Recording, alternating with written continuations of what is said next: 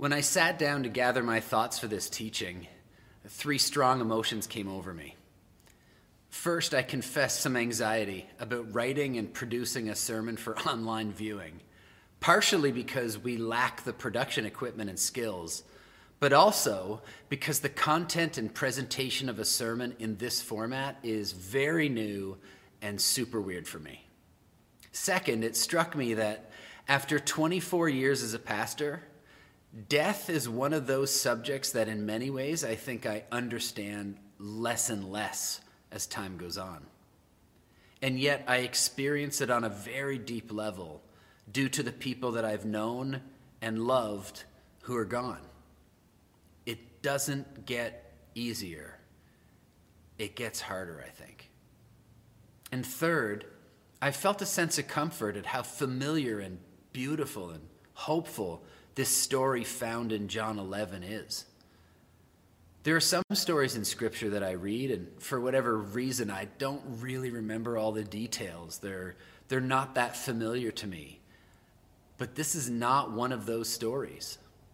And as comforting as that familiarity is, when it comes down to it, I think sometimes the over-familiarity of stories can also work against us really hearing them. It's hard to be surprised by them. So in this story, as soon as the text says there was a certain man named Lazarus who had taken ill, it feels like we all know how the story ends already, and then it's easy to miss the surprising beauty in the story. So this week, I found myself wishing I could hear the story again for the first time. Because when we're familiar with this story, when we already know what to expect, then we forget that those who were there, Mary, Martha, and their friends, were totally not expecting resurrection. Resurrection is crazy and unexpected and out of nowhere. If I were with them, I would expect that Jesus would come and console me and spend time with me and be present with me and maybe even apologize for being late. But then we'd have dinner and tell stories about Lazarus, and eventually we would move on with our lives, and Lazarus would remain dead. Period. End of sentence. But for Jesus to weep and to tell them to roll away the stone, for Jesus to call out the name of their dead brother, and then for that dead man to walk. I mean, are you kidding me? That was completely unexpected. It was 100% surprising. There are those who will tell you that all you have to do to be a disciple of Jesus is apply the formula of believing and behaving in a certain way, and you can live with nothing but certainty. But I would suggest that the opposite is true. Being a person of faith does not mean you get to be certain.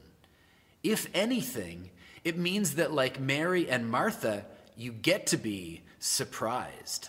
What if faith is about recognizing that when something is not expected, not formulaic, and 100% surprising, that perhaps it's the work of God?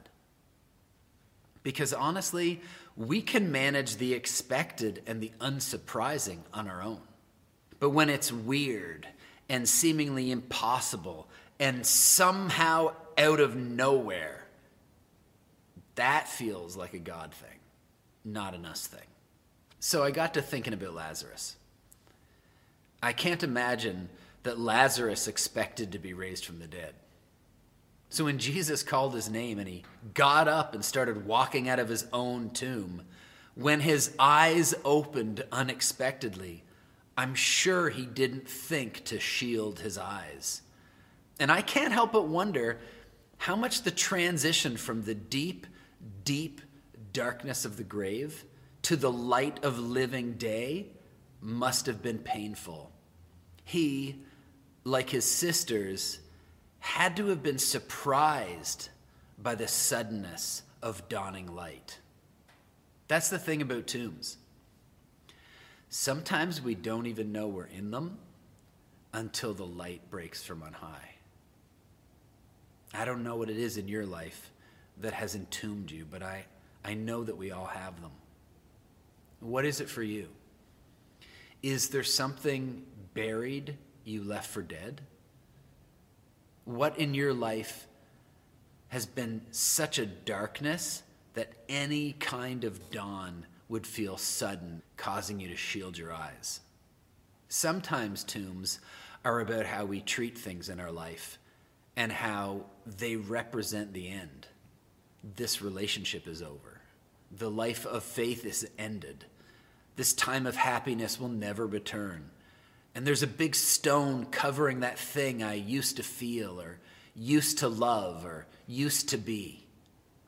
That part of me is totally dead. Period. End of sentence.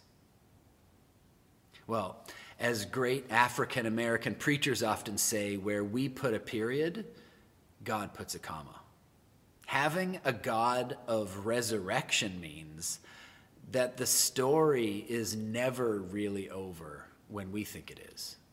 It may seem like there's a heavy stone in front of the tomb, but God sometimes rolls that stone away and you stumble out of the tomb that you didn't even know you were in.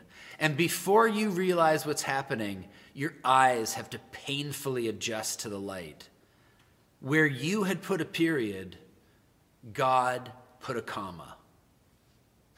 The truth is, weird and unexpected and out of the blue and totally surprising is often the work of God in our lives. Have you experienced anything lately where your response was like, I can hardly believe this. It's crazy. Who does this? This is why I believe in God, because things like this exist in the world.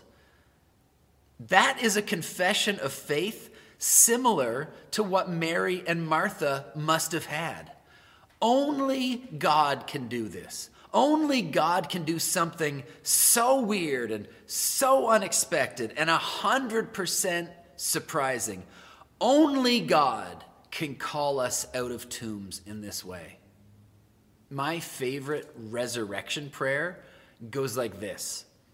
Therefore, with all who lost faith, all who walked away in sadness, with the women at the tomb and the men who hid in fear, we confess ourselves surprised by the suddenness of dawning light and confess together the great mystery of faith.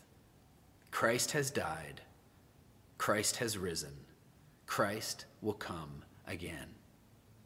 So, as we continue to move through this season of Lent and into the great season of Easter, don't assume you already know how the story goes. Allow yourself to be surprised. Surprised by empty tombs. Surprised by the thing you never saw coming. Surprised by the grace that someone has shown you that people really love you.